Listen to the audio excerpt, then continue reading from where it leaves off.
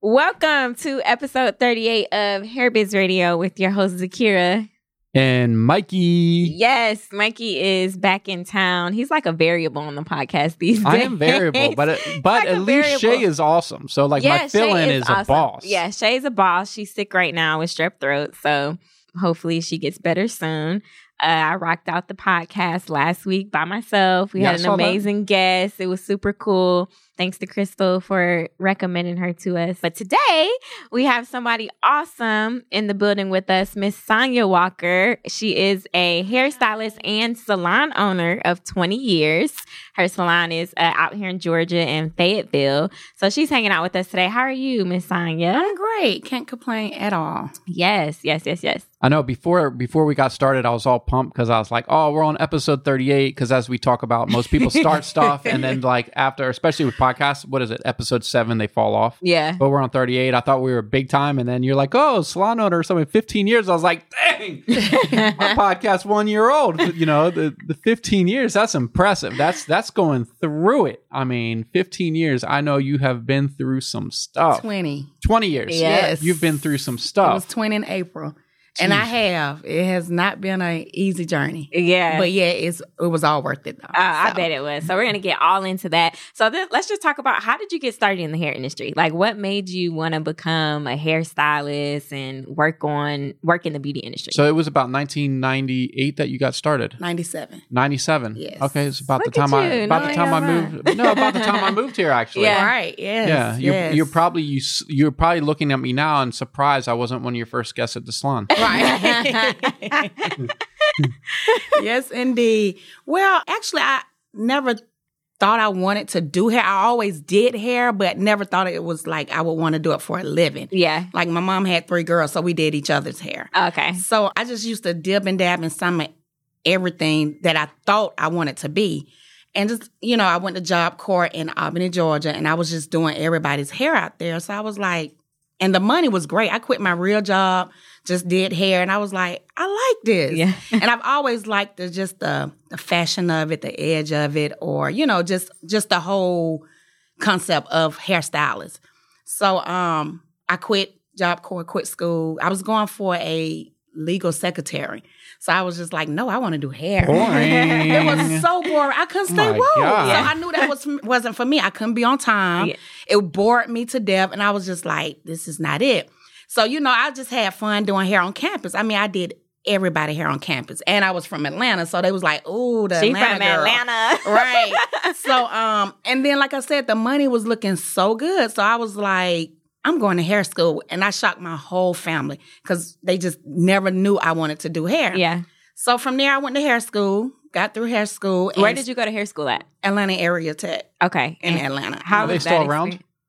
Was it year round? No, are they still around? Oh, yeah. It's called Atlanta Metropolitan now or something like that. Okay. Yeah. So sure. what was that experience like going to hair school now? And then, with if you have mentors and mentees in the hair industry or people who you kind of help navigate their way through the hair industry, what is something that was so different back then going to hair school than they have now? The uniform of it, the experience, the education, because you definitely need to be educated. Right. Like a lot of people, I work under her, I apprenticeship under her. I would say go to school, period. Yeah. The apprenticeship is okay, but you don't get what you get in school. Right. And then not only that, you don't get what you get hands-on in school. Yeah. So you need both, but I would tell everybody to just go to a school, not even a private school, just like got your math, your English, all of that stuff. I would say go to that type of school, like your technical school. Yeah. That's what I'm trying to get out. Like a technical school. Gotcha. Versus your private schools. Because you just get more hands-on, more education, more uniform, more corporate. Yeah. And that's what brings in money, Definitely. And really hair, you got to love your trade. But it's also the income, and you want a great income. So you want to do great hair, great people. Corporate people, because that's what brings in the big dollars. Big dollars. Big dollars. Yes. Yeah. So after you finished hair school, did you go straight into a salon? Were you working in someone's salon first, or how was that? Yes. During hair school, I started to exhale in hair school. People started talking about me in hair school. So I started working with a well-known stylist, LA, A lot of people know her. She's great with short hair. Uh-huh. So I started working in her salon before I even finished school. So that just gave me more skills, more cutting, edgy cuts and everything like that. I heard you a beast with the scissors. Yes. And I had always said, if I can't do anything but cut, that's what I want to do. You know, so it was just luckily I got under her and she trained me how to, just do all edgy type cuts or whatnot. But I ended up working in her salon once I graduated from school. Gotcha. And I stayed there for like 6 months because I'm just the type, like, I just grow. Yeah. Climb and grow. And I kind of started learning the business, which was kind of ugly, so the type of I've always been ahead of my time. So it was basically like, it's not working. Mm-hmm. So I was like, went to Fayetteville. That's how I ended up in Fayetteville. From Albany. Yes. Albany. Okay. Yes. From Atlanta Area Tech. Oh, gotcha. From school. Okay. So I worked with LA for 6 months and it was good. I built a clientele, like a handful of clientele. And I started booth rent. Her thing was she wanted commission, but I was like, she taking all my money. So I was like, can I go booth rent? Yeah. And some weeks I wouldn't make anything, but I pay my booth rent. But then that next week I would do really well to compensate from the other week. Yeah. So, I just started learning the business and whatnot and saw, what comes in, what comes out of salons. So I made my way to Fayetteville where I fell more into hair care. Because in Riverdale was more weaves and things like that. Yeah. And when I was in Albany, I did a bunch of weaves. So really, I was just like a do-the-weave type hairstylist. So were you a self-taught? You self-taught yourself how to do weaves and everything? Because they don't teach you that in hair school. Right. Not at all. So yeah, I self-taught myself. Just going through it, doing people messing up, fixing it, things like that, moving on along. So then I wound up being a shampoo assistant for a well-known stylist in Fayetteville. And I stayed with her a year. And then, she went up on booth rent. I went booth rent. Yeah. So, because I'm like, okay, I'm over this. So let me go booth rent. So I was working both salons. So then I departed from Riverdale Salon and went to Fayetteville Salon. And then commission. And then I told her I want to do booth rent. So a year after that, my clientele had got so big because all I did was, if I was talking, it was talking salon. It was talking business card. It was just, I was just so hungry for it. Yeah. So, of course, she wanted to go up on booth rent. That's how it is in the salon. They see the money coming through the door, the booth rent goes up. About what year was this? This was in, I want to say maybe 99. Do you remember how much booth rent was in 99? I'm just curious. Yeah. That's a question. That's something you don't hear too often. It was about $125. Ooh, now it's like $250, 70 something a week. It was. Yeah. It's done went back down. Oh, the whole business of hair is down. Yeah. It really is. You got your salons that's really doing it. It's big and it's got publicity and everything, but your overall average salon business is kind of lacking. So that's why we branching out and doing other things. Yeah. Just not just hair. We adding lashes. We're adding selling hair. We're adding selling clothing and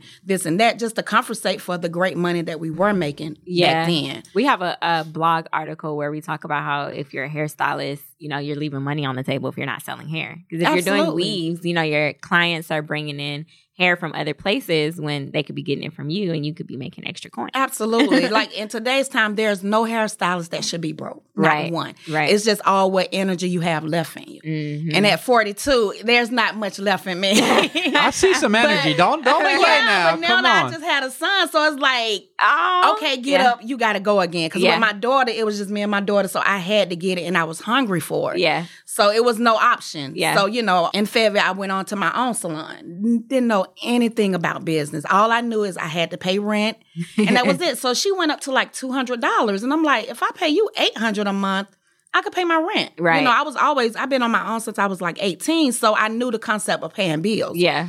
So, and then I was like, and once I fill up booths, that could pay that. I did my homework and everything. And I just went from there and stepped out on faith. And I've been owning my salon, since. Yeah. But it was a struggle. Right. Let's rewind a little bit. Let's talk a little bit about before you actually said, okay, I'm going to step out and go get my salon. What type of homework did you do? Like what research was that you looked into before actually going to get a salon? Because it's your first salon. So it's like, how did you search for the building, or what type of outline did you make when it came to how many stylists you wanted, or what was that research process like? It's so funny because there was none. No. I mean, I knew I needed a building. Yeah. So I looked for a building in the area that I was working in. And that was my first step. once, I met with the guy. He told me how much. And location was everything. Yeah. So whenever you're trying to open a salon, it's got to be about location. Unless you just got a bad clientele and you don't even need location. Yeah. Which is where I'm at now. But anyway, so it was about location. I found a building. Everything panned out right. So I went on from there. But not being really educated on business, I wish I could have done it so much different, because I stepped in like a big ocean of water, not a puddle, but like a big ocean of water, and things faced me that I didn't know anything about. Those are called sharks, those things. Those are the sharks. You're in that ocean, those sharks are going for you. But I was the biggest shark because I had to just walk through it, you know? And then I just feel like it was all for purpose. It was all for a reason to make me appreciate definitely what I've done. But it was times my knees was bloody just from crying and praying. And did I do this too soon? And was I being hard-headed to my mom? Because my mom always said, get your 4-year college degree first. And I'm like, Mama, I make more than you and Daddy. Like, what I need to do that for, Because my whole thing was I just growing and making money, you know? And then not only that, I enjoyed my craft. So everything was fun until I opened my salon. Because you just don't know the downfalls of opening a business. What's a couple of those quick tips? Just so I know there's a lot of people that listen to this or they're watching in our Facebook group or Instagram, and we know they're stylists now. And they think it's all this glamorous stuff, opening a salon. I haven't opened a salon, but I know what goes into it. So I know it's not glamorous. There's a lot of challenges. What are a couple quick things? You don't have to be too elaborate. They can do their own research. But a couple quick things that if they're a stylist looking to possibly open a salon, what are some quick things that you think they need to look out for? Like I said, you got to look out for your location. You got to look out for the building and what comes with the building as far as your electricity and your water heater. Like these, it may sound small, but these are big things. You open your salon the first day and all the water is cold because you got a little... You got a standard commercial water tank, which happened to me. You need something big, legit, a lot of water. Right. Yeah. And this is stuff I didn't know about. We turn on all the dryers and all the electricity go out in my shop. You need to upgrade electrical on that. This is the stuff that I did not know about, which when I moved in, it wasn't no savings. I was only 22. Wow. So it wasn't any savings, So it was just like, I could do it. And my dad actually built my whole salon. He built the walls, the this, the that. So it's like family came and that's how I got my salon. Not knowing with the water heater, we had to build something inside the ground. Which my dad and them like, okay, now we can do these walls with wood, but we can't go into cement. So I just had to come up with all this extra money, learn about loans and how to get it done because my salon is open. Right. And the biggest thing also, make sure your paperwork with the state is done because it takes, you think you could just go down there and pick something up. No, it takes about 2 or 3 months for everything to get cleared. And I had opened my salon and didn't have it. And I'm like, oh, well, I go pick it up in Macon. They was like, no, it takes about 2 or 3 months. And you have the city saying you can't open this salon unless we have this paper. But as I said, as I continued to just pray and, I can't believe this, I stepped in an ocean of water. It still all fell together. So it all worked out. But that was like the biggest letdown to me, not knowing what I'm telling these people now. Yeah. Make sure everything, the building is equipped for a salon. Even if you got to go in there and make that happen, it's possible, whatever. And then make sure your paperwork is you already have it before you open the salon. Definitely. That's the thing. And then opening the salon, if you know you're going to open it, start like maybe 6 months into it, getting your flyers out, your billboards done, your networking. So when you open the doors, your phone is ringing for clients. Right. Because you can have a beautiful salon, but if no clients is in it, what's the point if you don't have clients?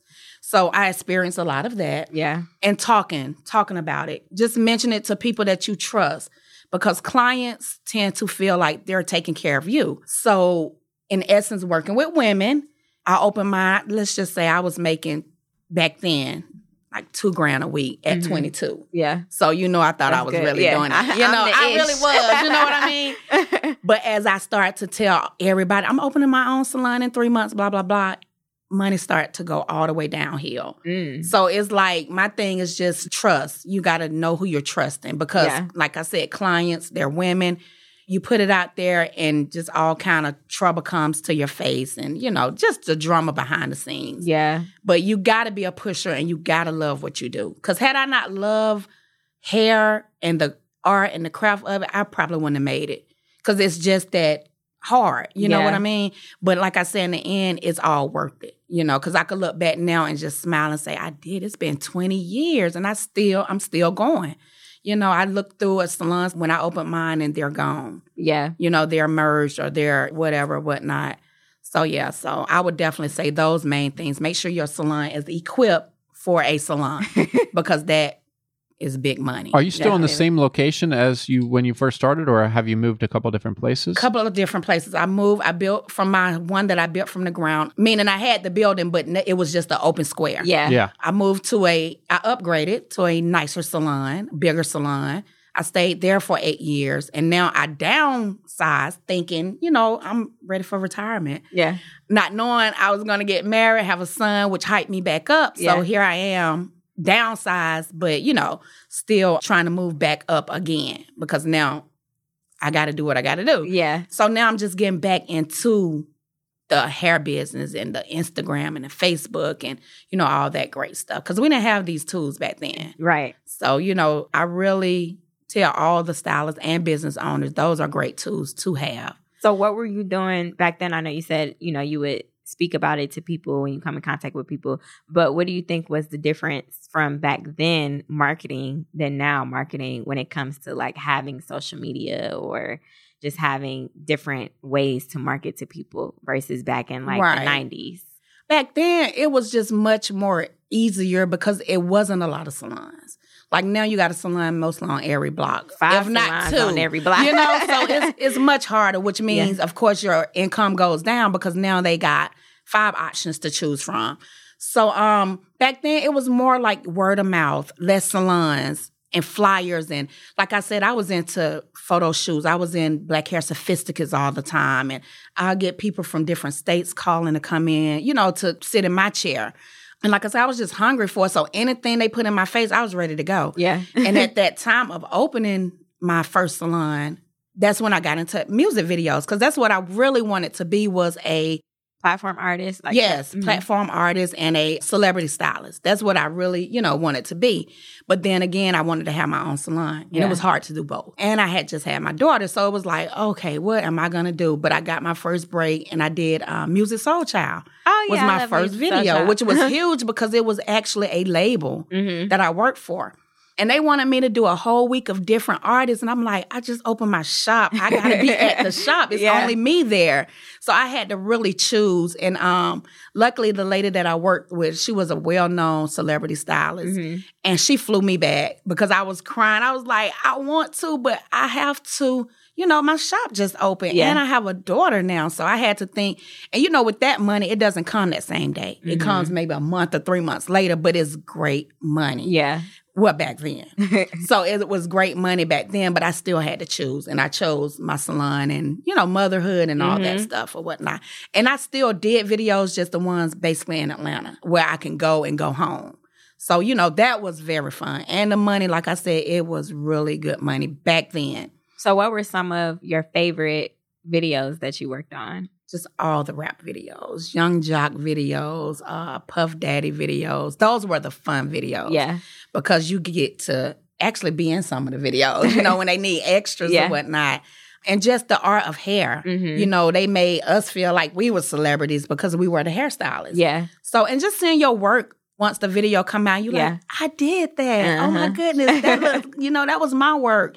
So that was really good. And not only that, the check in your pocket, and then you get known for that. So there's more clientele and things like that. And it was hard. Don't get me wrong. It was fun, but it was hard. We'll do 15-hour days and, you have to stand up around the set. You might not work but an hour out the whole day, but you had to be there. Yeah. So that too was taken away from motherhood or whatnot. But like I said, I really enjoyed that. I want to really kind of get back into that or whatever. But it's so different now. Yeah. It's very different now because most of the models come hair ready.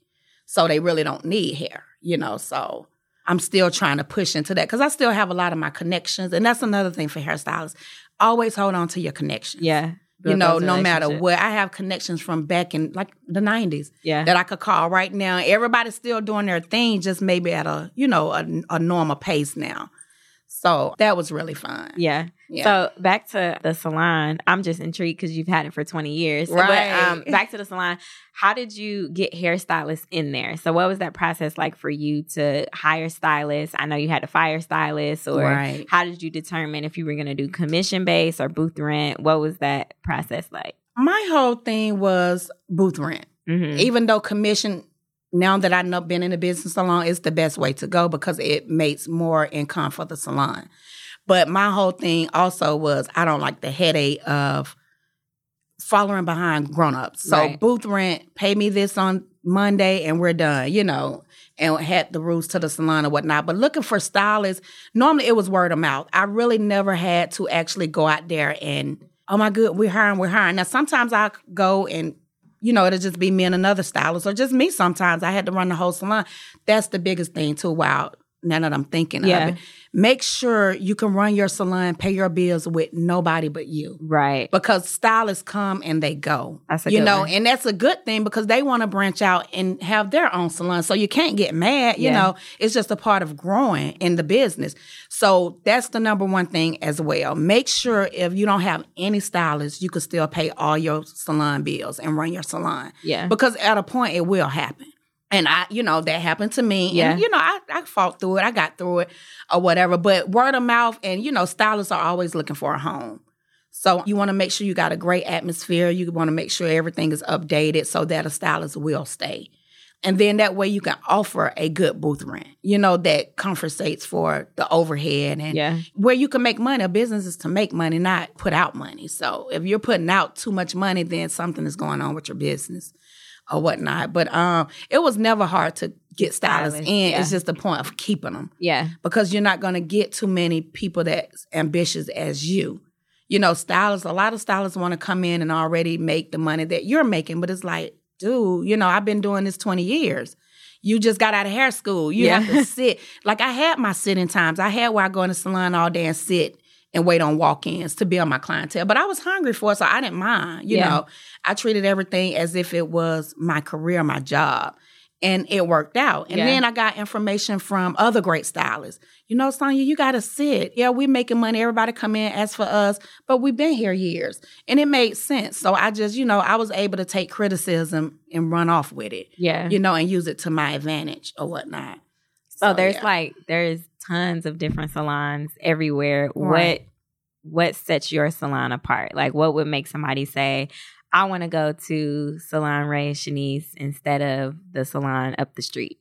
I think with my salon, it's in a great location. Mm-hmm. You don't have to worry about crime. Your car getting broken into. The atmosphere on the inside says it all. You want to walk in a place where you feel comfortable and safe and like you're really paying for what you're getting. Not only that, with my services, my prices, just the whole professional atmosphere of it all makes clients want to come back. Even if you're one of those stylists who doesn't really do the best updated work, it's people still will come because of the atmosphere. Right. And because of the care. You could tell a stylist that care and one that doesn't. And so that makes a big difference. And, just let a timely manner, because you listen to clients while they are in your chair. I sat at her salon 8 hours just for a bob. Hate sitting in the salon. I don't know how you guys do that. Oh my God. I don't even like to see a client in my salon over 2 hours because then I get nervous. Yeah. So it's like, because I pride myself on timely appointments and trying to be more professional. Like that's what I struggle with the most is being more professional because your clients become your friends. Right. Or even if you try to keep it just, you're my client, I'm your stylist. If you do them a while, you become close because like we're basically their counselors, basically, you know? Yeah. And as they become your client, your friends or whatnot, you lose a little professionalism. You know what I mean? So you late, they late, it's cool. But I would say stick to being professional. It brings in better clientele and it moves the business better. Yeah, that's so true. Yeah, definitely. It really does. So let's talk about these edgy haircuts that you do. You're like a scissor specialist. So what's one of the craziest edgy cuts that you've done before? The craziest that I did was I cut hearts it was stars. I did like a big photo shoot. And I dyed her hair white blonde, and it was red in the top. No, pink in the top. And then I put pink stars. Ooh, so I had to use my clippers to make the stars. But it was so pretty. Like, I was so proud of that. So that was like one of the best, I think, because I had to actually do the stars a certain way. So, you know, that just take art and craft and just knowing clippers and cuts and razors and things like that. Because anybody could do a cut, but if you don't know how to make that cut stand up or lay this way, lay that way, it's so much to cutting.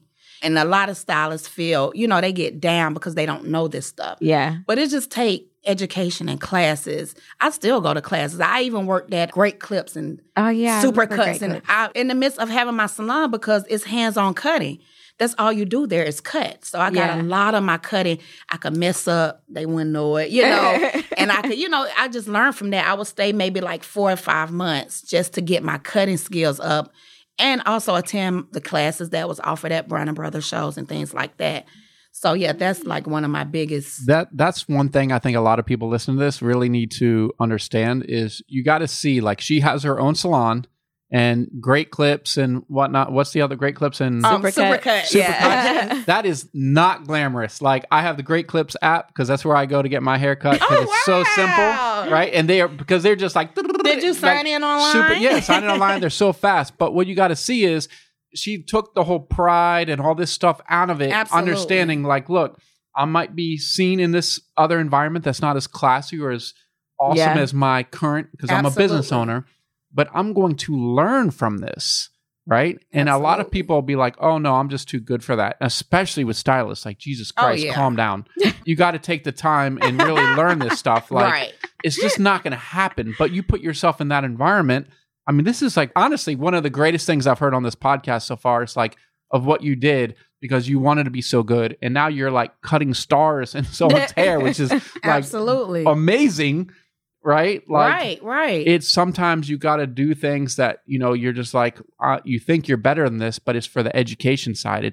That's unbelievable. I mean, this right here is like super gem. You struck it with Mikey because he's so big on education, like learning. Yes, and that's a big part of the hair business. Yeah, because you do have stylists who just get caught up, who's still doing when they started in the 80 styles, and I know your clientele isn't growing because you're not doing what's out there. Yeah. And as I get older, I really have to educate because I'm in Fayetteville, so it's mostly corporate women. So I don't get to do my edge. And I'm a flashy person. So I like to do the wildest, craziest things. That's why I love photo shoots because I can really show my work.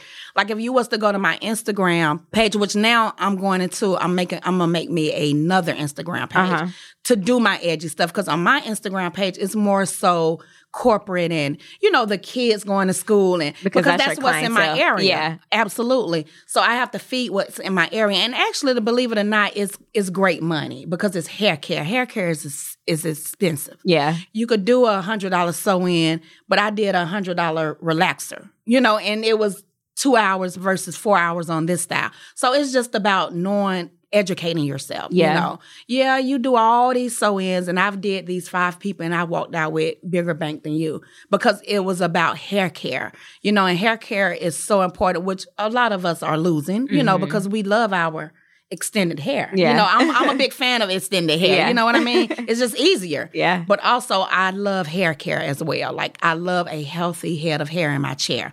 It just makes the style better, the cut flow, and everything. And rewinding back to, like, working in these 9-to-5 hair cuttery places. Also, because I didn't have the education of business, it showed me how to run my business more. You know, I would looking like, oh, my goodness. Oh my, you know, just keeping up with paperwork and getting the clients in and out and coming back and logging what did they get done to their hair, keeping the cards. This is the stuff, like I said, I stepped into my own salon, not knowing any of this, just going off of, I'm just going to do it, you know. But going into those salons, they really educated me on business, not only business, but my edgy haircuts. Yeah. Because that's why I got into razors and clipper cuts, cutting guys' hair. I didn't know how to do that. They didn't teach us that in school. Yeah. I knew how to cut weaves and our hair, but just other ethnic hair and whatnot. Oh, I'm the bomb now. It's like, yes. I'm the bomb. I could cut any hair that you put in front of me now. So that was a really challenging experience. And that's what got me where I am today with hair cutting. So I'm grateful for that experience. Yeah, you got to look at something like a Great Clips, just going back to that, right? So it's so corporate. Okay, Absolutely. I get it. But there's a reason why, like in Atlanta, when I'm on the app, there's one like from where I am, there's one like 2 miles away, one 4 miles away, one 6 miles away. It's because they run a successful business. Yeah. Exactly. Yeah. Right? So like for you, it's definitely, I can understand working with different people's types of hair, okay? Mm-hmm. But then also seeing the corporate side of running a hair business, right? And there's certain things like even working for a single owner salon, you're not going to learn that kind of stuff. Right. Right? Because unless they've been in this corporate environment, and there's reasons why these specific corporate environments thrive, they're here forever. It's because of the certain things they do within the systems, Absolutely. which is missing in so many hair businesses and salons. Yeah. Yes. It's like all about the systems. And for you to be able to probably say, I'm not going to do it exactly like this. I'm going to tweak it for my salon. It probably was worth whatever they paid you. What you learned from there was probably worth 10 way times. more Yeah. than whatever the tips and the hourly and extra money you made from there. It has to be that way. Oh, absolutely. And one of my great mentors, she always said, and it always stuck with me. Basically, she was saying, run your business like a business and the money will come. Don't worry about the money. Because a lot of us worry about the money. Yeah. Oh, I want to make this. And I was one of those stylists. So now it's like, worry about the business. Focus on business and your money's going to automatically come. Definitely. Just because you're putting the business. And that's what makes these companies great. You got a group of people at the office who just focus on the business.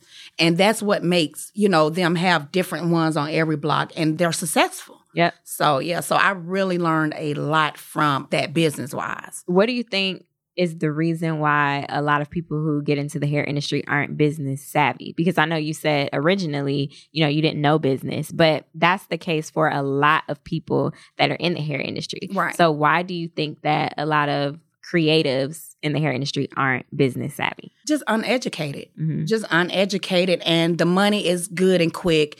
So therefore, it's like, well, I don't really need to do any of that. My banking account looks good. Mm-hmm. But at the same token, that it won't last. Yeah. Is at some point it's gonna fall. And I can say that from experience. And it's so funny because I look back and say, wow, I should have listened to my mom. Yeah. If I would have went to business school, my salon would have probably been one of the top-notch, salons, but I was lacking business education. And I had to just learn as I grow. And I'm still learning, you know. And I also think because as hairstylists, we're a certain type of people. Our personalities, we're everywhere. We're all over the place. Yeah. More creative type. We're creative, Yeah. right. So it's hard to be business and creative because business is so far behind us because we want to shine. We want to do the funky looks and the dress a certain way and, carry the nice bags, drive the nice car, all of that. So the business is just kind of one of those things we put on the back burners when really that needs to be up front because you'll feel even much better doing all that and educated. Yeah. So I really say the education of business, salon, life, all of that, it just plays a big part. And education is the biggest part. To educate yourself. If you're opening a salon, even if you're a stylist, you still have to keep up with your own business. Right. So you definitely need business management. You definitely need that. And it would make you have a great salon. For sure. We talked a little bit about, I can't remember what podcast it was, but when Mikey and I talked about how, some stylists, they don't really have bank accounts or because they get money every day or quickly, they don't really know how to manage it. So is that something that you struggled with? And if so, what did you learn from it? And what's something that you can share with other stylists who are kind of like, okay, I get quick money. They're not really using a bank account or they're not really figuring out how much they're making, what they should be spending it on. Because you hear stylists say, well, I'm broke, but you get money every day. So, right. Oh, yeah, absolutely. Absolutely. Like I said, I had my first salon at 23 is when I actually opened it. So I was young. Yeah. So all the money I made, went into, of course, clothes and nice restaurants and just living a high life, basically not even knowing the business part of it. Right. But I could also say working in Fayetteville, I had a lot of corporate women and I just started listening to them. And I've always been, like I said before, very mature for my age. So I was always the type, if you're doing it, why can't I do it? If your daughter goes to this school, why can't my daughter go to this school? So, but I didn't, coming from my mom and dad, they're from the country. They didn't know any of this stuff. They didn't know anything. Yeah. So I was just out there learning. But thank goodness to my clients, they would come in and they're doing this and they're buying a home and they're doing this. So I just started listening and saying, I don't have no money in the bank. How am I gonna do? I don't even really have a checking account. Yeah. So I opened my checking account, and you need all of this stuff, but because to get something, you got to show paperwork, paper trails. Right. So I definitely would tell all stylists, make sure you have your banking accounts, your business accounts separate from your personal account. That's very important. Make sure your taxes are lined up because that gets you down the road. Yeah. I was, like I said, young. So by the time I'm getting like 27, IRS knock on your door. And I'm like, what? What do you mean? Yeah. You know what I mean? So, you run into all those problems not being educated. Yeah. Well, if you don't mind sharing, not into too much debt, but there are hairstylists who don't understand or don't know that they should be paying taxes. So what's something that you learned from that situation that you could share so that they don't go that road where IRS is knocking on their door like you owe us thousands of dollars? Right. Make sure you have a tax accounting because you're a business person. You definitely need that. You definitely need a lawyer too. Yeah. No matter how small, how big your salon is, you need both of those on deck for your business, which I didn't get any of this until my 30s. Because I'm learning in my 20s. Yeah. And then it finally hit me in my 30s. And like I said, IRS knocked at the door around 27, 28. And I had to get in a tax account and just straighten all that out, which, everything panned out good and whatnot. Thank goodness. And then she educated me on my taxes, which you could do it quarterly, yearly, however, but you need to do it. And what people don't know, I do Cash App, I do Square. Those are paper trails. So you're going to get a letter in the mail from the IRS at the end of the year saying, you made this much money, I need you to file your taxes on it, which I didn't know that. Yeah. I went into, I had my own Visa machine, so I'm thinking I'm doing it. I'm just swiping Visas left and right. So, when they called, I'm like, well, I don't really do much here. They was like, oh, well, it says here you made over $50,000 in Visa payments. And I'm like, how did they know that? So, I called my accountant or whatever, and she was like, oh, yeah, anything that you have concerning money, even Cash Apps, people don't know that, but the IRS keep tracks of money coming in and going out. Oh, it's tracked so much more now than it was when 15 years ago. Yeah, wow. Absolutely. It is, and how it all works together, everything else. And the Square as well. Yeah. I stopped using my Visa machine, and I said, well, because sad to say, but you try to get around all that stuff if you can. Yeah. But you lose money because when people can't pay cash for hair, they could use a credit card. Yeah. So you're losing money. So you need one of those avenues to swipe cards. Yeah. So I went on to Square. So IRS, knock, knock, knock. Well, it says here you made such and such and such. And I'm like, oh my goodness. So, so you have to be aware of what you're doing. Yeah. But I can let every stylist know any app that you use that you're taking money in, whether it's from hair, selling shoes, clothes, whatever, IRS is reported, especially if it's under your social. So, be aware of that. Yeah, absolutely. And then there's nothing wrong with it because you're running a business. Definitely. If in America we make money, we have to pay our taxes. So just set your taxes up to where it's already being done, and that way you won't have anybody knocking on your door because you don't want those problems at all. They will garnish your account. Luckily, since I didn't know anything, they garnished everything out of all my accounts, not just one account. Everything. Any account with Sonia Elder. But they give you 21 days to get it straight. Okay. So I'm letting everybody know that they will give you 21 days to get it straightened out. Just a phone call and payment plan. And then you go from there, you pay it off, and then you on a good path. So at my age now, I'm on a great path, to my business. Yeah. So, it's actually great now. Yeah, quick things with that, just for people to help educate you a little bit. When you're signing up for Square, even though you're putting it, because I know you said you're social, but even though you're putting it in your business name, you'll see with all credit card processors and with our business, as Zakir knows, I have a lot, right? Like I have backups on backups on backups, just in case something goes wrong. But racks on racks. Yeah, but every time you sign up, even though you do put in your tax ID, they need to verify your identity. The way they verify your identity is you also have to at least put in your last 4 of your social or your full social. So that does connect that business directly to you. Okay. So a lot of people don't think about that because they forget that, I signed up with my tax ID. Doesn't matter. Yeah. Next thing is, honestly, it's really not that expensive to meet with an accountant, contact a local CPA. Absolutely. Okay. Don't just go to an accountant, go to a CPA and say, hey, I have this business or I'm starting this business. Can I meet with you? I want to show you what I'm doing. Right. And can you give me suggestions on the better way to keep these books or to do this way or that way? Absolutely. Okay. A meeting like that, it might take an hour of their time and be like, hey, I want to continue to work with you, be a client. They're usually going to give you a discount. Mm-hmm. They'll probably charge you $100, $150 for the meeting. It might sound like a lot for an hour. It will save you tens of thousands of dollars if you mess things up. Mm-hmm. Yes. Okay. Do that meeting as soon as possible if you've never had one of those meetings. And then if you're not doing like a ton of transactions, you don't necessarily need a monthly bookkeeping, but maybe at least a quarterly or a biannual, meaning every 6 months, just so you know where you are.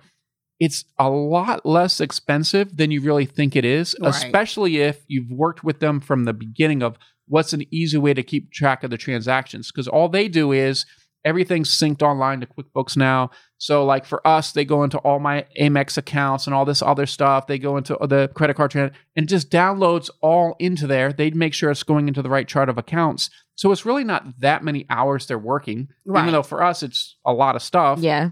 But for just a single hairstylist, it's not that much work. They're not going to charge you that much. Right. And if you get it done now, you're going to feel better about it. Absolutely. Because it's always going to be in the back of your mind of like, hey, is this done right? Or is the IRS going to contact me? Or, am I really getting away with this stuff? No, you're not. Like, what's that's going to cost me? Like, you think saving this money here, once you get like fines and interest and all that stuff down the road.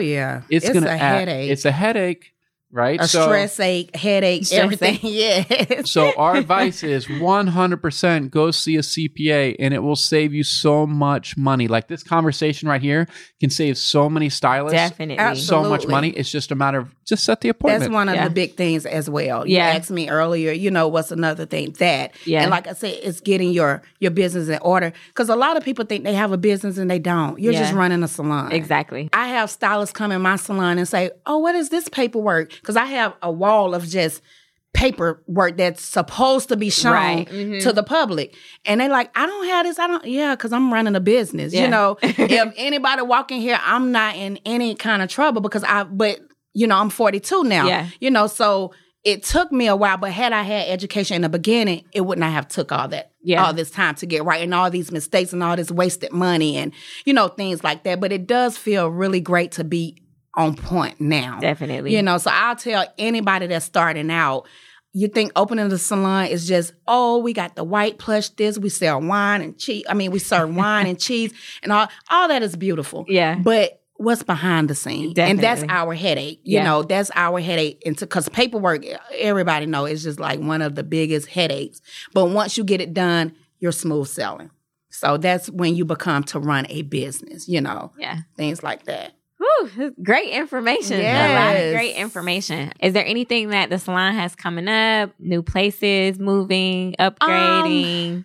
Now that I'm getting back into the industry life, I'm thinking about relocating, but I'm not for sure because I do need a bigger space now. Yeah. Because where I'm at now, it was for what I wanted. Right. But now that I'm getting back into the industry, I'm going to need a bigger space. And that's just what I'm used to and accustomed to. Yeah. So that's one of my major moves. And like I said, I wanted to work on more sets here in Atlanta because now Atlanta is a big, big industry for that. Definitely. Work is really booming for hairstylists in the industry of Atlanta. So it's just getting back out there. I got to get back out there networking. And, like I said, I still got those tools that I had way back when. Yeah. And I'm just going to put them back to work. I still have all my connections as far as Black Hair Sophisticates, Hype Hair, because those are are big revenues to around the world, For not sure. just Atlanta. Right. You know, I had people who's coming to Atlanta. I'm from D.C., but I'll be there Saturday. Can I make a hair appointment? I'm like, you know, at this point, I'm only in my 20s. So I'm like, oh my God, somebody's flying here to get their hair done by me. So, you know, those are best feelings in the world. You know, it's not about the money. Mm-hmm. It's not about any of that. It's just the point that they, from Chose another you. state, Yeah. came here for me. Yeah. You know, so those are like the rewarding moments or whatnot. So yeah, those are my main thing on my bucket list is to kind of upgrade again and really get back in the industry of hair. Love it. So, Love yes, it. So where can yes. people find you now? What's the address to the salon in Fayetteville now if they want to come see you? Yes, it's 500 Lanier Avenue West, Fayetteville, Georgia, 30215. I'm also on Instagram, Salon Ray Shanice, and Facebook as well, Salon Ray Shanice. Spell that for them, just in case they don't know. It's SalonRaeChe. Yep. We'll put that in the show notes. Yeah. We'll have the links to all her information, where you can find her address, all that important stuff in the show notes. Definitely. So make sure you Absolutely. guys go visit her if you're in the Fayetteville area. If not, it's like a hop, skip, and jump away from Atlanta. Absolutely, Not that absolutely. far. So make sure you go see her, book an appointment. Shout out to you, 20 years. Well, 20 thank years. you. And we salon also owner. always looking for models for my photo shoots. 'Cause Gotcha. That's like really huge. So if you guys are modeling in the Atlanta area, make sure you hit up Miss Sonya. Please Yep. do. But shout out to you for hanging out with us today. Absolutely. We I enjoyed really you. This was enjoyed a very myself. I educational love it. podcast. I hope you guys Absolutely. took some stuff from it because it was educational for me. I learned some stuff that I didn't know. So Absolutely. Absolutely. Fantastic. Until episode 39 next time. right. So make sure you guys subscribe. We're on iHeartRadio, iTunes, and Stitcher.